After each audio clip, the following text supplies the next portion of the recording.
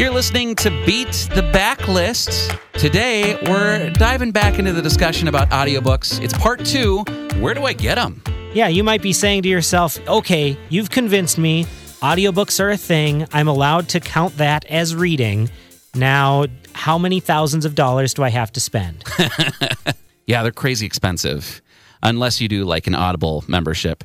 Here's a couple methods, suggestions, I would say. Download LibriVox. LibriVox, that's the public domain. Any book that's in the public domain means it's fair game. Anybody can publish the printed version, and there's a lot of volunteers who have said, hey, there's all this public domain stuff.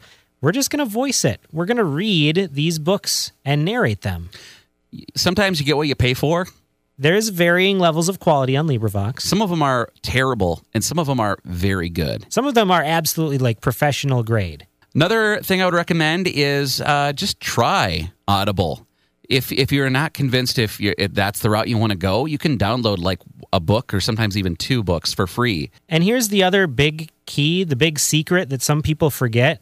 Libraries exist. Libraries. You can go and you can get either the actual physical CDs that they're on, or you can get hooked up with a lot of libraries have like the Overdrive kind of digital library, and find ways to get connected that way, because you can get a ton of ebooks and audiobooks from your local library. And sometimes not even from your local library. One of the things, I looked at our local library system, and they didn't have a ton of e-resources, but I found a bigger library system in our state that allowed me to register my local smaller library card on, and now I have access to tens of thousands of digital e-resources. And this is one of those things that, there's all those sketchy, dark corners of the internet. You can steal books, but I wouldn't recommend it.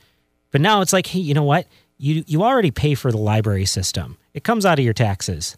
And we should be supporting our libraries anyway. They're amazing places. So support your library. Go on, go in person and get an ebook, an audiobook, or check one out online. What are you listening to or reading with your ears? Backlistpodcast@gmail.com.